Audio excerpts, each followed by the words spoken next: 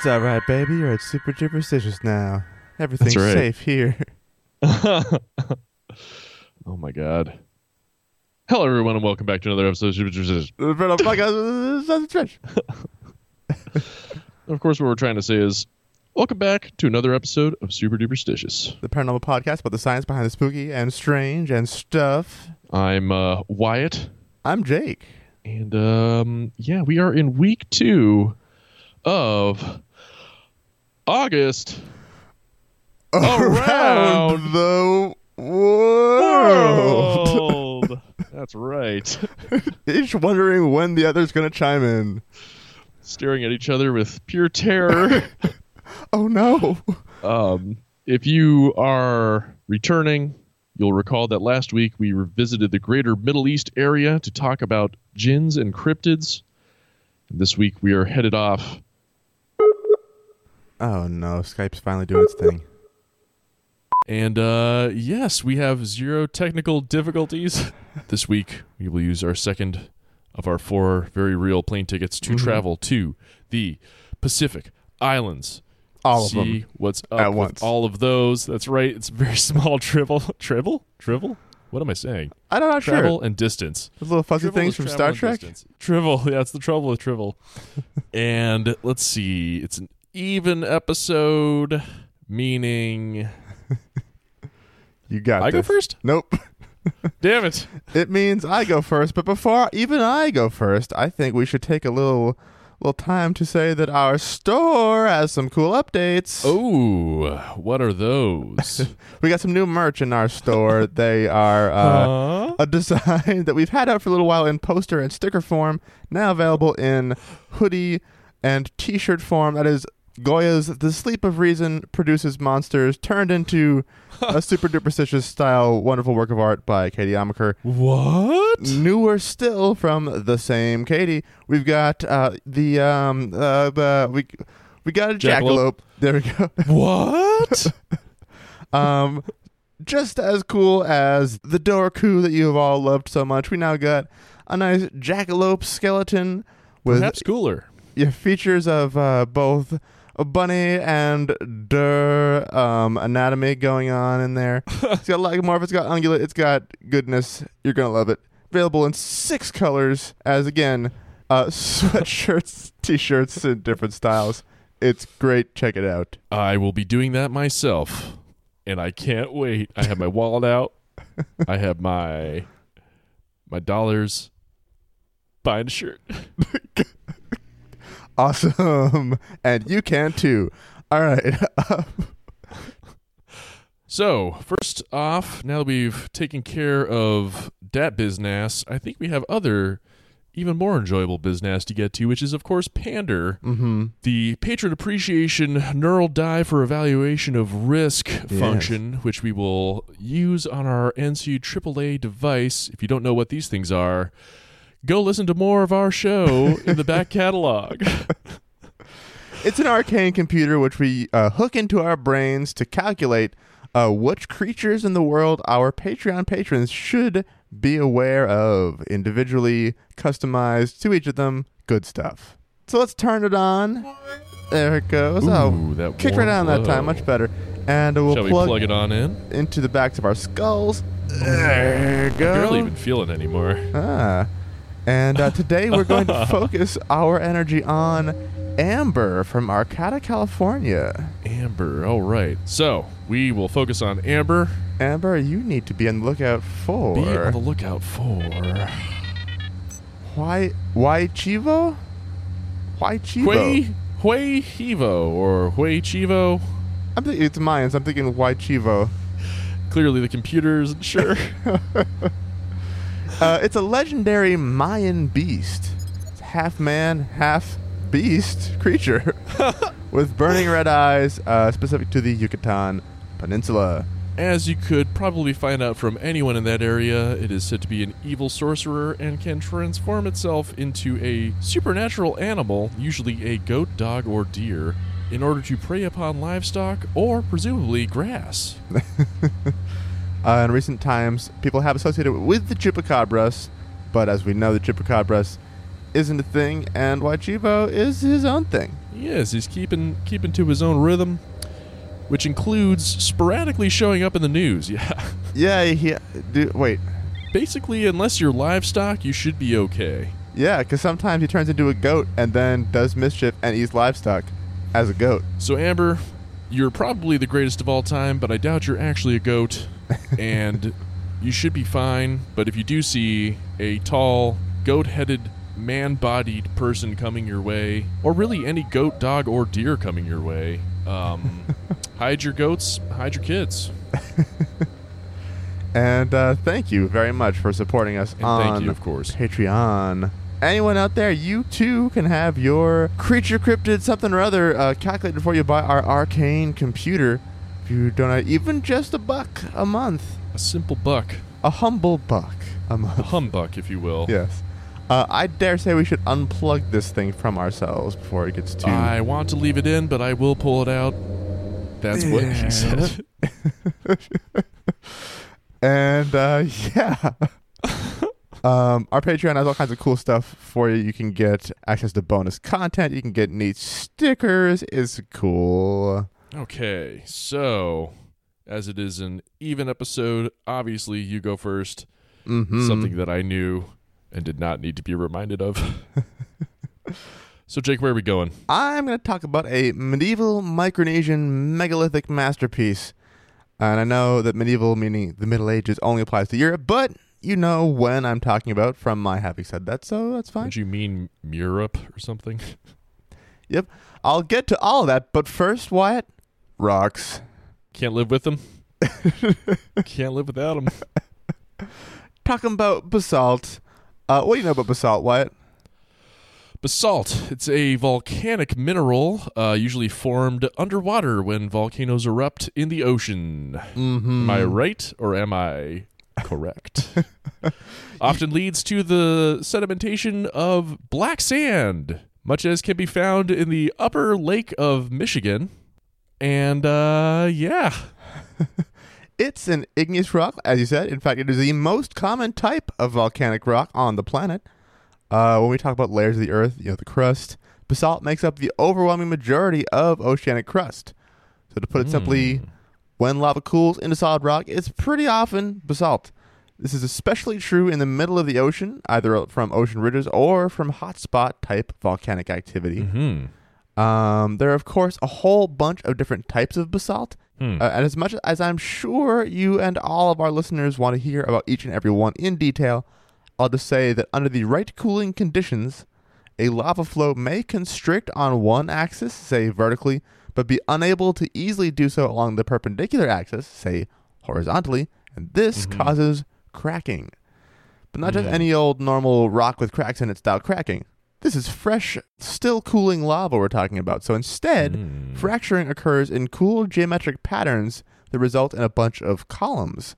We call this columnar jointing, or in this case, the resulting rock is called columnar basalt. What am I, British? Basalt. Columnar basalt. I thought there was only sea basalt and table salt. It's particularly common for these columns to be hexagonal prisms, like at Giant's Causeway in Northern Ireland and at Devil's Tower in Wyoming. I'll let Richard Dreyfuss take it from here. This means something. It's important. In fact, based on that little prompt from Mr. Jaws, I think today I'm going to take us on a little kind of journey. We started way up on the very clearly hard sciences side of the pendulum. Oh, yeah. So why not let's swing all the way on over to the Bunkers Banana Sandwich Cuckoo Town side. Ooh, my favorite. I will ease us in first with some basics, then the whackness, then some more facts, and then later we'll kind of settle in the middle and see how that feels for us. So sounds good. I will be sure to take us back out on the other side, back into science. Everyone will go to sleep. I'm just telling you right now, get your pillows ready, get your blankets out. It's bedtime, baby. All right, Jake, take it away. To begin with, here's a bit of text from historicmysteries.com. In the middle of the Pacific Ocean, between the equator and the 11th parallel, lies the ancient city of Nan Madol. It is attached to the eastern coast of the island of Pohnpei. Considered to be one of the greatest archaeological wonders of the world, it is a mysterious engineering marvel, and experts are baffled by the mystery of the island. Nan Madol, part of the Federated States of Micronesia, is comprised of a vast tapestry of 92 artificially made islets, all interconnected by canals. Thus, it is also known as the Venice of the Pacific. The royalty, or the Sodalurs, lived on Madol for about 500 years from 1100 AD to 1600 AD. There are even tombs on the island. The mystery is the megalithic structures that make up the city. So that columnar basalt that I mentioned before, well, if those columns break apart from one another, what you end up with is basically big stone logs. And the walls of Nan Madol were constructed primarily with these basalt logs. Giant rock pillars were moved from miles away and were stacked horizontally, log cabin style, to form walls as high as 50 feet and up to 17 feet thick. Whew. Wow, that's crazy. Yeah, so let us now look at some pitches. Show me the pitches. Look at all of those. Yes. Very carefully arranged, really cool basalt columns. They look kind of like, for folks at home, essentially macro-sized Lincoln logs? Stones and Lincoln logs kind of combined. So your classic farmland, cobblestone fencing meets Lincoln logs times 5. Exactly 5. Here's a little map showing the whole layout of it, where it's this great big series of artificial islands that they built on the water next to the actual main island of Pohnpei. Wow. And now when you say Pohnpei, for folks at home, that isn't Pompeii, is it? No, Pohnpei is the name of the city in ancient Rome. Pompei. This is Pohnpei. Oh, yes, thank you very much. And here's one of the sea walls they made, like a breakwater situation. They were like, sea wall. You got some more goodness going on. It's just very cool. It's some leaves. Very ruinsy. Yeah, very ruinsy, but very cool construction overall. But absolutely gorgeous. Oh yes, absolutely. I'll give a little more background this time from that Khan Academy article I just showed you pictures from. It says, Nan Madol's basalt and coral rock structures were built from the 13th to the 17th century by a population of less than 30,000 people, and the rock's total weight is estimated at 750,000 metric tons. Holy moly. Yes. Archaeologist Rufino Mauricio pulls these vast quantities into focus for us by explaining that the people of Pohnpei moved an average of 1,850 tons of basalt per year for over 4 centuries, and no one knows quite how they did it. Oral histories of Nan Madol describe great birds or giants moving the basalt rocks into place. Whoa. Others recall the magic used by the twin sorcerers Olosopa and Olosipa to create a place to worship their gods. But there are modern folks who's champing at the bit to get wilder with it. I was going to say, this feels like Ancient Aliens time. It's we're getting there. Back to historicmysteries.com. Madol sits halfway between the Hawaiian Islands and the Philippines. Severe storms and typhoons begin at this location. This happens when cold air comes into contact with the warm waters of the Caroline Islands. So far, so good. Research indeed shows that many severe storms originate from around the location of Nan Madol. But perhaps this is not coincidental. Why not? Because this area generates severe storms, storms rarely hit it directly. This makes it one of the safest places in the Pacific. Nan Madol and Kosrae, an islet similar to Madol, create a 300-mile-long zone. This zone is the birthplace for typhoons and the place where they develop their strength and severity. They soon grow too big and end up ravishing the Philippines. And the article says not ravaging, but ravishing. So these are sexy storms, I take it. Oh, ravishing. Joseph Newman, the inventor of the 1979 energy machine bearing his name, which basically is a motor which he claimed produced more mechanical energy than the electrical energy fed into it, that Joseph Newman, he declared late in this past century, probably I'm guessing in the 90s, that the major effect in respect to hurricanes is electromagnetic. For a hurricane to sustain itself, it does not solely depend on the heat of the water on which it travels. So Newman concluded that temperature was of secondary importance in the production of a hurricane, countering that electromagnetism was the most important factor.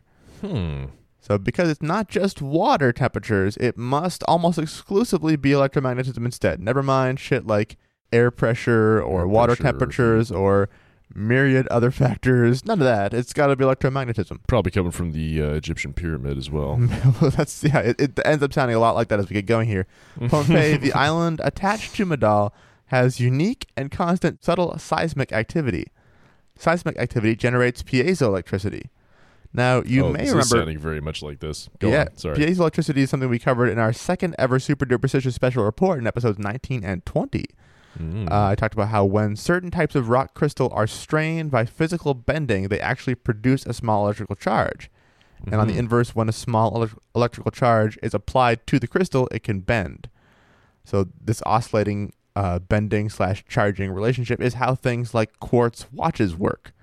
More on that in episodes 19 and 20, baby. Oh, yeah. But according to this theory, the piezoelectricity produced in the island's rocks by seismic activity works specifically within strangely magnetized basalt to focus a concentrated coronal discharge skyward. So this is where it starts to sound like the Great Pyramids as power plants theory you hit up in episode 66. Big time. We're playing all the hits today.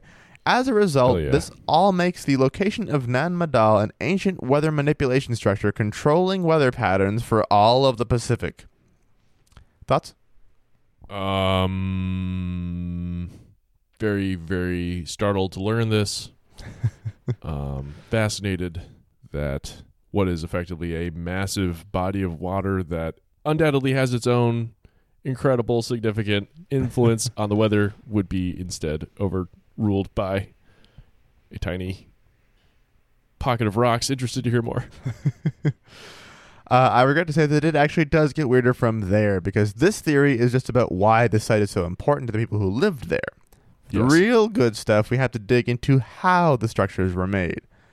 Again, we're talking multi-ton stones transported across miles in order to be stacked into structures that could then play a ceremonial role in fucking weather control. And just to be sure I'm hearing you right, he is saying that Nan Madal controlled the weather of the entire Pacific? I do believe that is his what he was getting at. I don't know. It's unclear from this one article anyway whether he believes that it was like a deliberate thing or if it's like just a fact that the island was already doing that, like so they decided to passive quality that, or rather, not designed to do this, but just did do this. And then they consequently created a whole ceremonial site based around that. I think that is what his theory is getting at. Not that they were. Maybe you've already said this too. How big was Nan Madal, or is the remaining? It encloses an area approximately 1.5 kilometers long by a half kilometer wide. Tiny. Okay, so cool. Carry on. Yep. So for the real good stuff, we want to look into how the structures were made. And by the real good stuff, I do mean the absolute worst stuff, which can only mean, as you alluded to earlier, the television program Ancient Aliens. Oh boy, we're actually going there. We are kind of going there. I'm actually not going to give those dinguses any more airtime than they already have just by invoking their name. You can totally picture what explanations they might offer for how these structures might have been made. Basically, any explanation, no matter how far-fetched and extraterrestrial based, except for a theory like, I don't know, Micronesian folks from 1,000 years ago were maybe just really good engineers.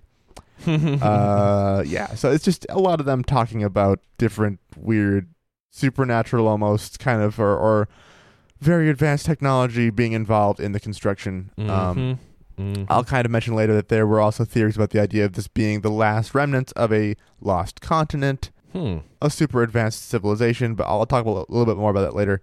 But so there's some bonkers theories about Nan Madal, but as promised, I will wrap up with the more grounded stuff.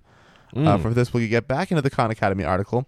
They say that beyond the more magical creation narratives explaining the various islands' construction, aspects of the oral history of Nan Madal passed down through many generations correlate with archaeological evidence. For example, oral histories describe a series of canals cut to allow eels to enter the city from the sea.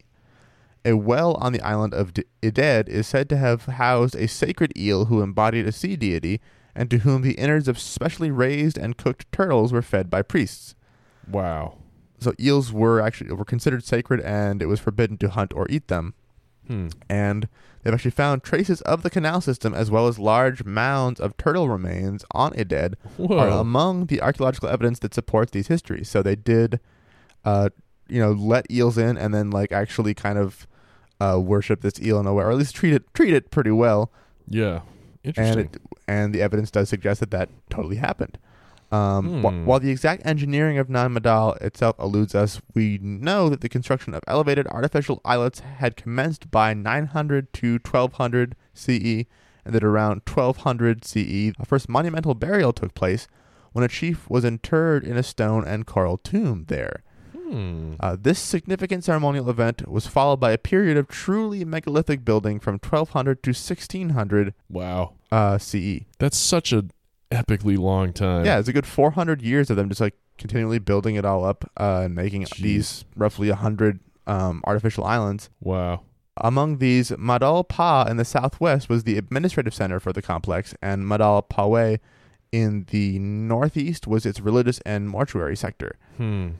This area comprises 58 islets, most of which were inhabited by priests.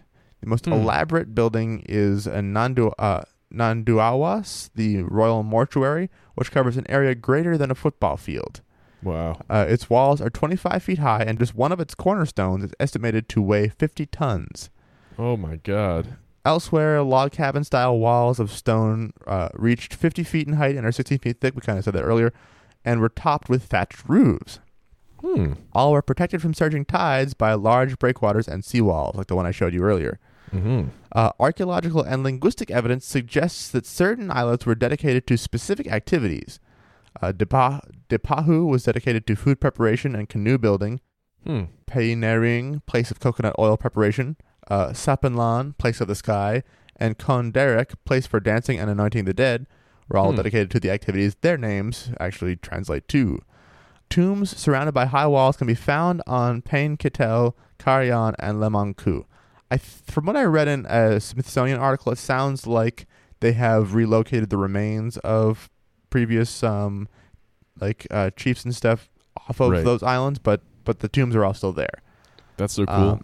Nan Madol is simultaneously an engineering marvel, a logistical puzzle, and the product of a sophisticated economy and highly stratified society, all are presided over by a dynasty known as the Sao Delures. Many oral histories describe them, and there are many possible interpretations of these, but most agree that for many centuries, Pohnpei was under the rule of a series of chiefs, Sao, descended from Olosopa, who began as gentle leaders but came to exert extraordinary power over their people before deteriorating into tyrants. Under their rule, the people of Pohnpei not only built the Nan Madol structures, but also made tributes and food offerings to the Sao Delure, including turtles and dogs, which were reserved for their consumption. This period of history is remembered as the Muehin Sao Delure, the time of the Lord of Delure. Wow. Because Nan Madol was a city constructed on the water out of a series of artificial islets, food and water had to be brought from Pohnpei proper to anyone living on them. Right. Thus, archaeologists conclude that there was a whole lot of servitude going on, and so the people who were living there were really important, and the effectively peasants had to keep making trips out into the water to bring them the stuff they needed. The dynasty was overthrown by the cultural hero Isokelekel, who destroyed the last of the Sao Delures in a great battle.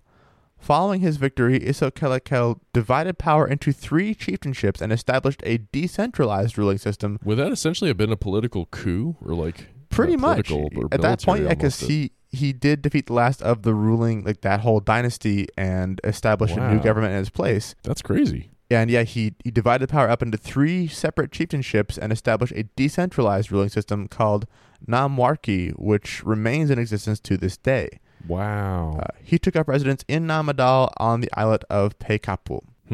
A century later, his successor abandoned the site and established a residence away from Nan Madol.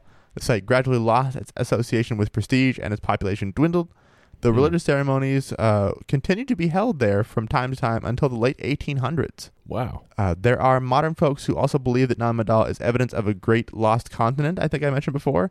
And so they say that for a people with such engineering skills to no longer be at that site, they must have been wiped out by something truly catastrophic.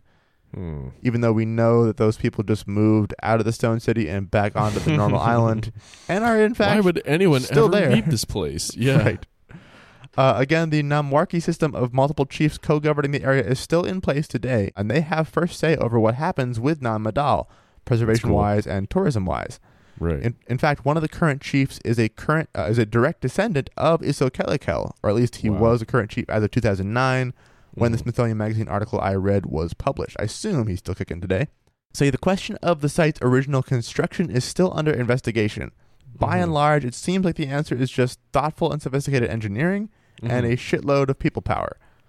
Non-Madal specialist Mark McCoy has used the chemistry of the stones to link some to their source on the opposite side of the island, Pompeii, the naturally occurring island. And the creators of Non-Madal managed to quarry columns of basalt from a site in Sokais on the other side of Pompeii and transport them more than 25 miles to the submerged coral reefs that are the foundations of Non-Madal. There, it's believed they just used ropes and levers to stack them in an intersecting formation, making raised platforms, ceremonial sites, dwellings, tombs, crypts. They didn't use any mortar or concrete. They relied solely on the positioning and weight of each basalt column with little coral fill to hold each structure in place. That is so crazy. Yeah. There's still debate over how some of the very largest columns were actually dragged out into the water, however. One theory suggests that stones were brought from the mainland using bamboo rafts to float them across the water.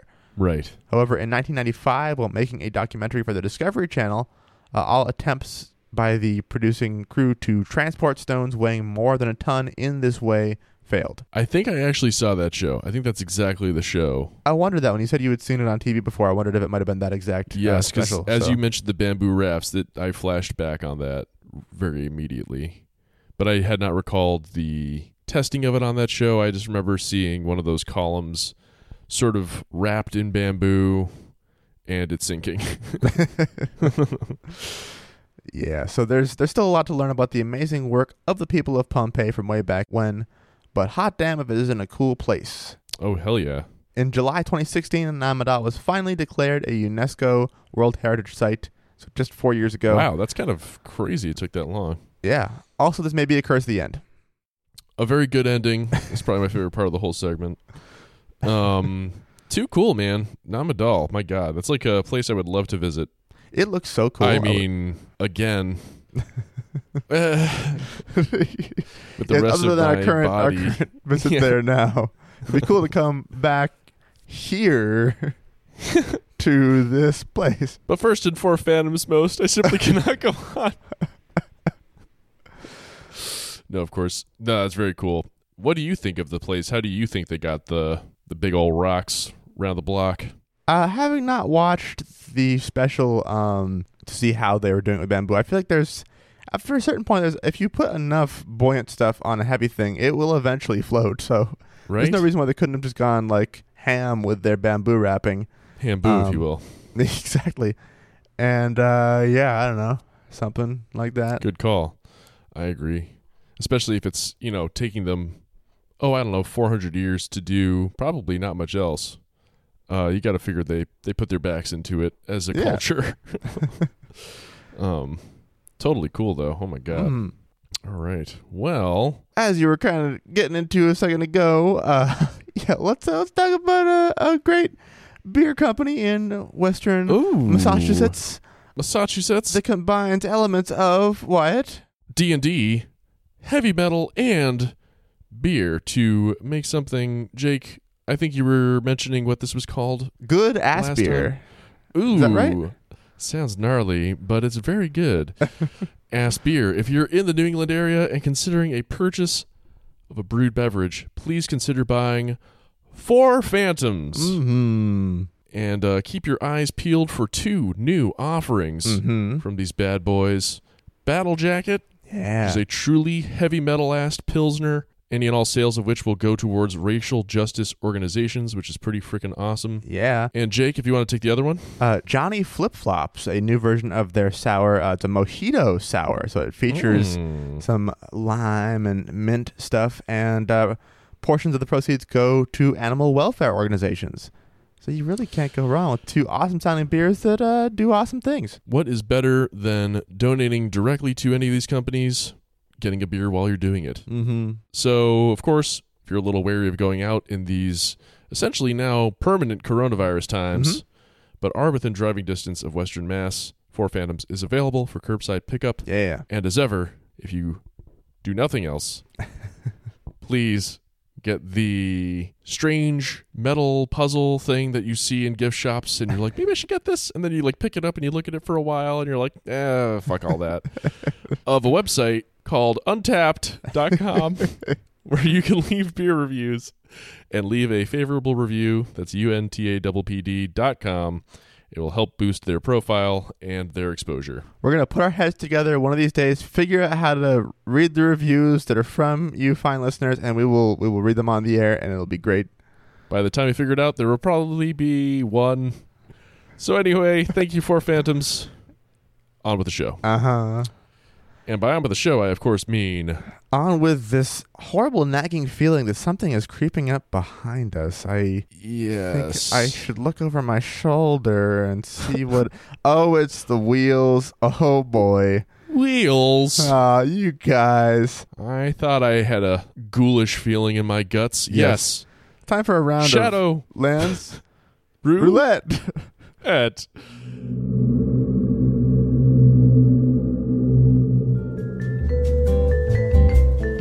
Shadowlands Roulette. The spooky game / evil ceremony that Jake and I engage in every so often on this show. It's been a while. The coin and the wheels are thirsty, hungry, and otherwise in need of sating.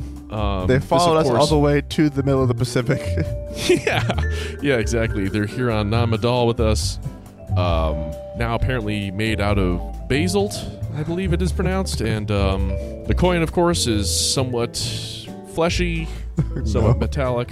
And now I think I'll need to use some sort of buoyancy device in order to flip it because it is massive. Yeah.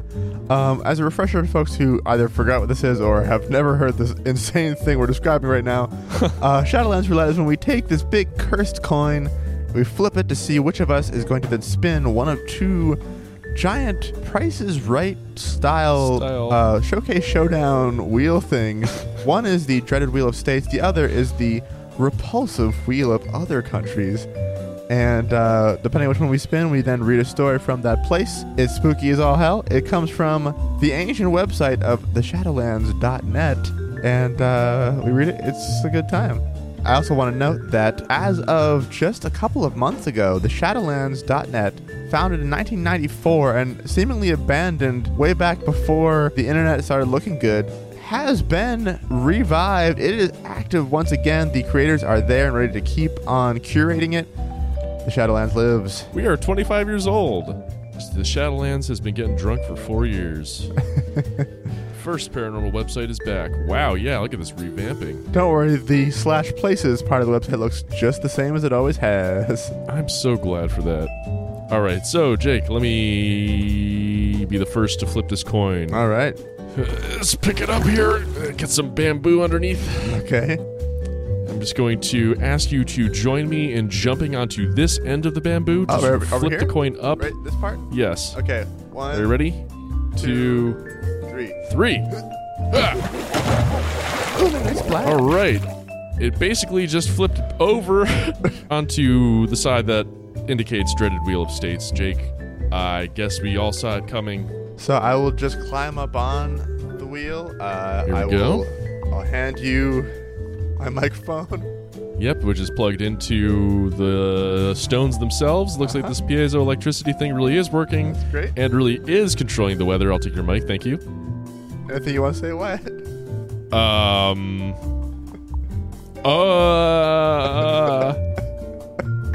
Not yet. You can start climbing. I'm just going to get up here and just give it a I have good both mics now. spin. Both mics are mine. Take that mic back. It's landing on Kansas. Kansas. Oh. I believe we're in Kansas anymore. And Medicine Lodge, Flower Pot Mountain. Very spooky. The story of this place has lived among the locals, and not sure if it is fact or myth, however the story goes. In the early settlers' days, pioneers settled on Flower Top Mountain, and they believed the Indians, their words not mine, were peaceful. However, one fateful day, their opinion changed. The way this was discovered was through a riddle passed down through generations about a diary kept by a woman on that spot. The riddle was eventually solved and revealed the location of the supposed diary. The location was a gnarled tree at the top of Flower Top, and sure enough, there stood a small dead tree that stood out from the rest. Quote-unquote historians dug up around the tree and found the diary. The woman talked about how the Indians, her words not mine, were peaceful, but the last entry out of nowhere stated, Indians hostile. Oh, God. It is along with the story that every settler was murdered, and to this day that gnarled tree still stands. The odd thing about the tree is that it leans north and its branches point north, while everything on the other side of it is dead, but the trees around it lean south, and the north side's the dead or dying branches. And then in yellow text here, there's an update which says a few more points of interest about this place. It has been rumored that a cult was active in this very location back in the late 80s and early 90s, and cows around the area were found dead with one thing wrong. Their udders were sliced off. But not by animals, because the cuts were 100 were too straight and clean. Those udders were then sacrificed by the cult on Flower Top. A trail that no cow could have taken leads to the top. Utterly horrifying. Yup.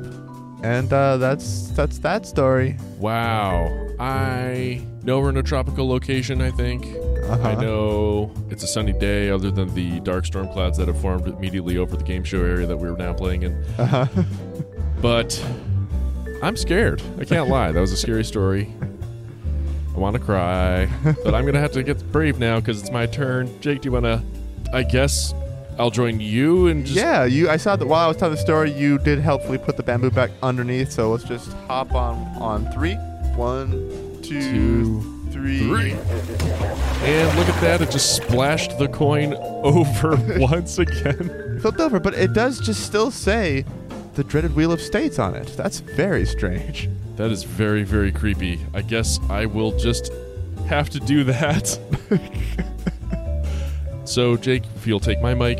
All right, I got your mic, which means that I have both mics now, which is pretty neat. I'm into that. Way up here. I don't know if you can still hear Can't hear you at all anymore. Okay, I'm going to yell down at the microphone from up here. That's better. I guess I could have held it up for you. That would have been helpful. All right, here we go. All right. Oh, a very, very nice spin. Look at it go. Splash. I fell off the wheel when I jumped off. I'm so wet now. North Dakota. All right. Turns out there's a lot of stories in North Dakota. And I will do this one. Grand Forks, University of North Dakota, Stature Hall, parentheses, Technology Department, off to a very scary start. Several students have witnessed an apparition of an arm laying on the floor out of a doorway in the second floor graphics darkroom. I think we've done this one. Really? The story desired to be told again. Yeah, keep going. It sounds super familiar. I could be wrong. Each student described the arm as a man's arm, appearing sporadically throughout the year and visible both during day and nighttime. A professor conducted soundings of the building and discovered abnormalities on the second floor, tracing them back to the darkroom film developing closets. His lead weight he was kind of dropping around ended up indicating to him that there was an arm that was there. Most students without any knowledge of the ghost's existence report a feeling of being watched and a brooding presence. Other students have experienced a floral perfume scent wafting through the second floor computer lab during downtimes for the school and experienced a sense of being watched by a young woman. This second ghost moves throughout the computer lab area, causes small breezes in a air-controlled room. Wow. And that is... even more chilling the second time. My goodness. Perhaps I will do a very, very short one. All right. Grafton High School. Sightings of a man walking in the hallways and playing around with the lockers. Wow, that was even scarier. And your reading a second story, I think, has pleased the wheels because they're both making this kind of purring sound as they kind of just paddle away across the water. Yes, indeed. I was going to describe it as a juddering, gurgling, blood-splashing scream, but I prefer the description of purr. I think it's their take on that anyway. But yes, in spite of the fact that we are very much in the tropics, in the middle of summer, I'm getting just a cold shiver down my spine, Wyatt. So I think it's time that we concluded this round of Shadowlands. Shadowlands Roulette. Okay, Jake, it's finally time. Mm-hmm. Keen-eyed listeners will recall hearing me say previously, for instance, during episode 105, that I would eventually, some dark and stormy day, at long last, talk about Easter goddamn Island. Well, my long dramatic pauses here should tell you that today isn't not that day. Oh, man. This one feels like the oldest, most well-resolved mystery in the Book of Mysteries. Easter Stupid Island. So I want to invite everyone to go ahead and go make tea or watch your food heat up in the microwave if you want to. I won't be offended. Easter Island won't be offended. Or stick around. I don't care. Do whatever you want. That's the spirit. That's the kind of energy you want to go into your segment with. No one should care and better not care. Don't. If I catch anyone out there caring, I'm gonna give you a little pinch. So, hopefully everyone is tucked into bed now and possibly already asleep. And Jake, if you want to take a nap too, I don't mind. So here we go. In 1722, Dutch explorers led by Jacob Roggeveen arrived on a highly isolated and nearly barren island in the Pacific.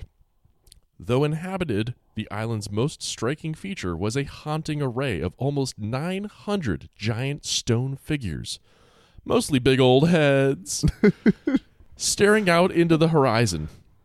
The scale and care involved in their construction was obvious and made it evident that their creators were likely master craftsmen and engineers.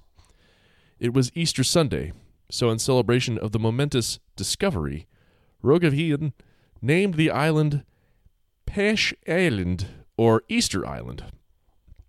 The deeper history of Easter Island, perhaps more appropriately referred to by its Polynesian name Rapa Nui, actually extends over 1,000 years back and into oral tradition. The legend goes that hundreds of years ago, a small group of Polynesians, led by Chief Hotu Matua, rowed 2 large wooden outrigger canoes across hundreds of miles of open sea to find a prophesied land to start their new life. They named this place, everybody, Rapa Easter Nui. Island.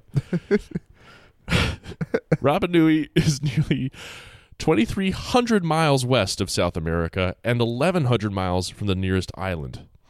The newcomers chiseled away at volcanic stone, carving the Moai statues to honor their ancestors.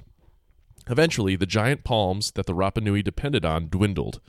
Many trees had been cut down to make room for agriculture, others had been burned for fire and used to transport statues across the island. The treeless terrain eroded nutrient-rich soil, and with little wood to use for daily activities, the people turned to grass. Although these events, not literally turned into grass, although these events are generally accepted by scientists, the date of the Polynesians' arrival on the island, why their civilization ultimately collapsed, and what was involved in the construction of their famous megaliths has formed the basis of pretty much continuous crazy town speculations and actual good science archaeological debates for decades. I'm focusing on the good old science debates today because, damn it, they're still fun and cool. So my money, off, however, is on weather control from Nan Madol coming and wiping out folks at Rapa Nui. Yeah. So first off, a generally agreed upon date of arrival had been sometime around 800 AD, but as of 2007, findings by archaeologist Terry Hunt, then of the University of Hawaii, suggested a rather different version of events. Hunt and his team had gathered samples of charcoal, tools, even bones, at what they thought was one of the earliest sites of human habitation on the island. They sent these bits to a lab for radiocarbon dating and found, to their shock, that the samples dated to 1200 AD, 4 whole centuries later than expected. Damn. This is highly significant, as Jake's response is appropriately indicating, and it suggests that deforestation and collapse would have happened much, much faster than originally assumed. and the impact from humans on the environment was fast and immediate. Hunt suspected that humans alone could not destroy the forests this quickly, but his answer was in the sand. A plethora of rat bones. Oh. The rat bones did it. Scientists have long known that when humans colonized the island, the Polynesian rat tagged along and found an almost unlimited food supply in the lush palm trees. Under these conditions, Hunt offered, rats would reach a population of a few million within a couple years. Wow. From there, time would take its toll. Hunt's findings caused a stir among Easter Island scientists, John Flenley among them, a pollen analyst at New Zealand's University of Massey, accepts that the numerous rats would have had some impact on the island, but, quote, whether they could have deforested the place, I'm not sure. Flenley's work on Rapa Nui involved taking core samples from several lake beds formed in the island's volcanic craters. Quote, the sediment was undisturbed. Each layer was put down on top of the layer before, says Flenley, referring to the core samples from one crater's lake beds. It's like a history book. You just have to learn to read the pages. In these cores, Flenley found evidence of charcoal, suggesting humans burned more or less wood over the years. But the samples also showed an abundance of pollen, indicating that the island had once been very heavily forested. Mm-hmm. The pollen rate then dropped off dramatically. Quote, when I dated the deforestation at that site, it came starting at about 800 AD and finished at this particular site as early as 1000 AD, a finding in line with other radiocarbon dates on the island. Since this was one of the first settlement sites, Flenley says, it makes sense that deforestation would have occurred even earlier than it did on other parts of the island. Hunt, Flenley says, quote, has definitely shown a minimum age for people being there, but the actual arrival of people could have been somewhat earlier. Everyone's pulses pounding out their butts just yet. Other scientists, including Joanne Van Tilburg, founder of the Easter Island Statue Project and a scientist at the University of California, Los Angeles, are also skeptical of a later colonization date. Van Tilburg is one of the island's leading archaeologists and has studied the Moai for nearly 30 years. Quote, it's not logical that they were constructing megalithic sites within a few years of arrival on the island, she says. By 1200 AD, they were certainly building platforms, the stone walls or ahu, on which the islanders perched the Moai, and others have described crop intensification at about that time. It's hard for me to be convinced that his series of excavations can overturn all of this information, unquote. Despite these questions, Hunt managed to publish these findings in Science. And at this point, those of you who are not audibly asleep, I can hear you going, who cares, Wyatt? Get to those crazy cool Spooktown Moai already. So I will turn now to the Moai statues, those spooky, somber stone heads that dot the entire island, and their much less spooky or memorable ahu platforms. Theories have naturally blazed about, from the very mundane to the explicitly otherworldly. It is understandable. Rapa Nui is one of the most isolated places on Earth, so why here of anywhere would we see such unique efforts on such a massive scale? Was it humans? Was it definitely aliens? Van Tilburg and her colleagues have remained very busy during the last 13 years. Just last year, from the time of that article that I first read from. Mm-hmm. Just last year, in 2019, Van Tilburg and her team published scientific evidence that the ancient Rapa Nui carvers worked at the behest of the elite ruling class to carve the nearly 1,000 Moai on the island, because they, and the community at large, believed the statues were capable of producing agricultural fertility and thereby critical food supplies. The team focused their analysis on just 2 of the monoliths, found within the inner region of the Rano Raraku quarry, which is the origin of 95% of the island's more than 1,000 Moai. Nearly 1,000, and now more than 1,000. There's more just in the span of time that I've been reading these sentences. Extensive laboratory testing of soil samples from the same area shows evidence of foods such as banana, taro, and sweet potato. Van Tilburg said the analysis showed that in addition to serving as a quarry and a place for carving statues, Rano Raraku also was the site of a productive agricultural area. Quote, our excavation broadens our perspective of the Moai and encourages us to realize that nothing, no matter how obvious, is ever exactly as it seems. I think our new analysis humanizes the production process of the Moai, Van Tilburg said. A professor of Earth and Environmental Systems at the University of the South in Sewanee, Tennessee, Sarah Sherwood joined the Easter Island Project after meeting another member of Van Tilburg's team at a geology conference. She wasn't originally looking for soil fertility, but out of curiosity and research habit, she did some fine-scale testing of samples brought back from the quarry. Quote, when we got the chemistry results back, I did a double take. There were really high levels of things that I never would have thought would be there, such as calcium and phosphorus. Kryptonite. And kryptonite. And basalt. The soil chemistry showed high levels of elements that are key to plant growth and essential for high yields. Everywhere else on the island, the soil was being very quickly worn out, eroding, being leached of elements that feed plants. But in the quarry, with its constant new influx of small fragments of the bedrock generated by the quarrying process, there is a perfect feedback system of water, natural fertilizer, and nutrients. Unquote. Oh. She said it also looks like the ancient indigenous people of Rapa Nui were very intuitive about what to grow, planting multiple crops in the same area, which can help maintain soil fertility. The Moai that Van Tilburg's team excavated were discovered upright in place, one on a pedestal and the other in a deep hole, indicating they were meant to remain there. Quote, this study radically alters the idea that all standing statues in Rano Raraku were simply awaiting transport out of the quarry, Van Tilburg said. That is, these and probably other upright Moai in Rano Raraku were retained in place to ensure the sacred nature of the quarry itself. The Moai were central to the idea of fertility, and in Rapa Nui belief, their presence here stimulated agricultural food production. Van Tilburg and her team estimate the statues from the inner quarry were raised by or before 1510 to 1645 AD. Wow. Activity in this part of the quarry most likely began sometime around 1455, but most production of Moai had ceased in the early 1700s due to Western contact. Thank you, Westerners. Mm-hmm. This is the first definitive study to reveal the quarry as a complex landscape and to make a definitive statement that links soil fertility, agriculture, quarrying, and the sacred nature of the Moai. Van Tilburg and her team are working on another study that analyzes the rock art carvings that exist on only 3 of the Moai. I can't wait to hear what they find out, and I will update us all, hopefully before we have wiped ourselves out.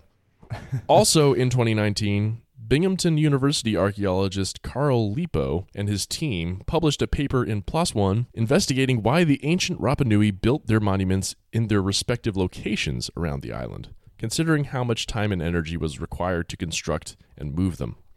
Lipo and his co-authors used quantitative spatial modeling to explore the potential relations between Ahu, again the platform, construction, and subsistence resources such as rock mulch, agricultural gardens, marine resources, and freshwater sources, the 3 most critical resources on Rapa Nui. Their results suggest that Ahu locations are explained by their proximity to limited freshwater sources. Quote, the issue of water availability, or the lack of it, has often been mentioned by researchers who work on Rapa Nui. When we started to examine the details of hydrology, we began to notice that freshwater access and statue location were tightly linked together.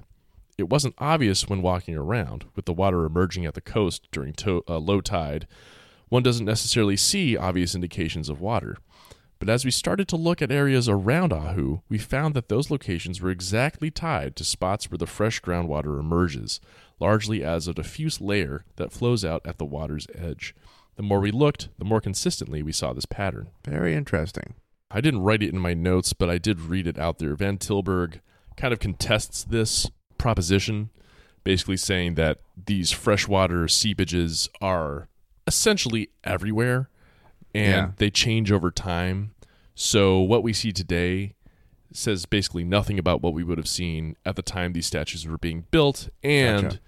I get the gist that it was kind of like noisy enough data that, if you throw a clear enough shape down into this pool of data, you will come out with like, look, it perfectly matches. Like, so the fact that they're looking for that association kind of helped them find it, in her opinion. Yeah. But either way. So we can end either way on this note and return to Terry Hunt, now the University of Arizona, to finish off the proximity of the monuments to fresh water. Mm-hmm. Quote, the monuments and statues are located in places with access to a resource critical to islanders on a daily basis. Fresh water. Period. No, in this way, the monuments and statues of the islanders' deified ancestors reflect generations of sharing, perhaps on a daily basis, centered on water, but also food, family, and social ties, as well as cultural lore that reinforce knowledge of the island's precarious sustainability. And the sharing points to a critical part of explaining the island's paradox. Despite limited resources, the islanders succeeded by sharing in activities, knowledge, and resources for over 500 years, until European contact disrupted life with foreign diseases, slave trading, and other misfortunes of colonial interests. Misfortunes. I tell you. So there you stupid have it, Easter Island, a.k.a. Rapa Nui. We did it. We saw it. We felt it. We loved it, and now we can leave it, and it's stupid Moai. I mean, yeah, it's a place people are all very familiar with and have heard about and seen pictures of and videos and stuff, but still a lot of stuff that I did not know about it. Just this was that's fun really cool. This was fun to prep for, and I'm sure I cannot wait to hear more. Honestly, the especially the carvings, the glyphs on the sides of some of these Moai, very intriguing looking, and we'll see what comes of that. But a fascinating culture. This was also, we talked, or at least I talked briefly about this culture. This was with the Rongo tablets, which was the sort of proto-language symbology. Well, that's what I was thinking, is that these carvings on some of the statues Stones. could perhaps translate to something along the lines of a yam. Yeah. He harvests a yam. He harvests a papaya. He harvests... Yeah. Yes, exactly. They got, when your resources are limited, you get a pretty one-track mind. I knew I shouldn't have carved all that while I was hungry. Yeah, exactly. Never carve when hungry. So anyway, there you have it. Rapa Nui, Nam Madal, Pacific Islands. Surprisingly contemporary of each other. It was pretty cool. Indeed, this is true. Kind of fun. I wonder if there wasn't some sort of cultural interchange. Hard to say. We're talking couple thousand miles across the Pacific. True, but Polynesians are famously capable seafaring people. If Moana taught us nothing else, it's that you can find boats in caves and the Rock beat up a little chicken. There was like a song or something. Just because of the fact that they are a voyaging people. Ah, yes. And just like Moana, this episode is over. Thanks for joining us on this surprisingly loopy midday record. I tell you. And join us next week. We're going to be heading just a little bit further northeast to Central America. For our third week of August. This show. Around the world. Before we leave you for the day, please do consider checking out our Patreon and our shop with all the cool new merch in it. There's stuff in there I think you will like. It's so comfy. I've gotten to a point in my adulthood where I almost exclusively wear button-downs and almost never wear T-shirts, but now that I've been looking at our shop, I'm like, I gotta buy some of these T-shirts. I like these T-shirts. And I happened to just spontaneously wear my super duper stitious T-shirt to bed last night. Oh. I'm wearing it even now, and not much else. Oh, boy. Before we leave for good, the cause we want you to support this week is our friend Wilson's cool stickers for COVID relief. He is selling these stickers on his Etsy. We'll post the link to that. The name of the sticker is Maskwatch. It's a great image of Sasquatch wearing a mask, and 75% of the profits will be donated to COVID relief. I like that. So thanks, I like Wilson. that very much. Yes, thank you, Wilson. Thanks anyone who wants to help support that cause, and thank you all for listening. We'll see you next week. Mm-hmm. Oh, he's gone.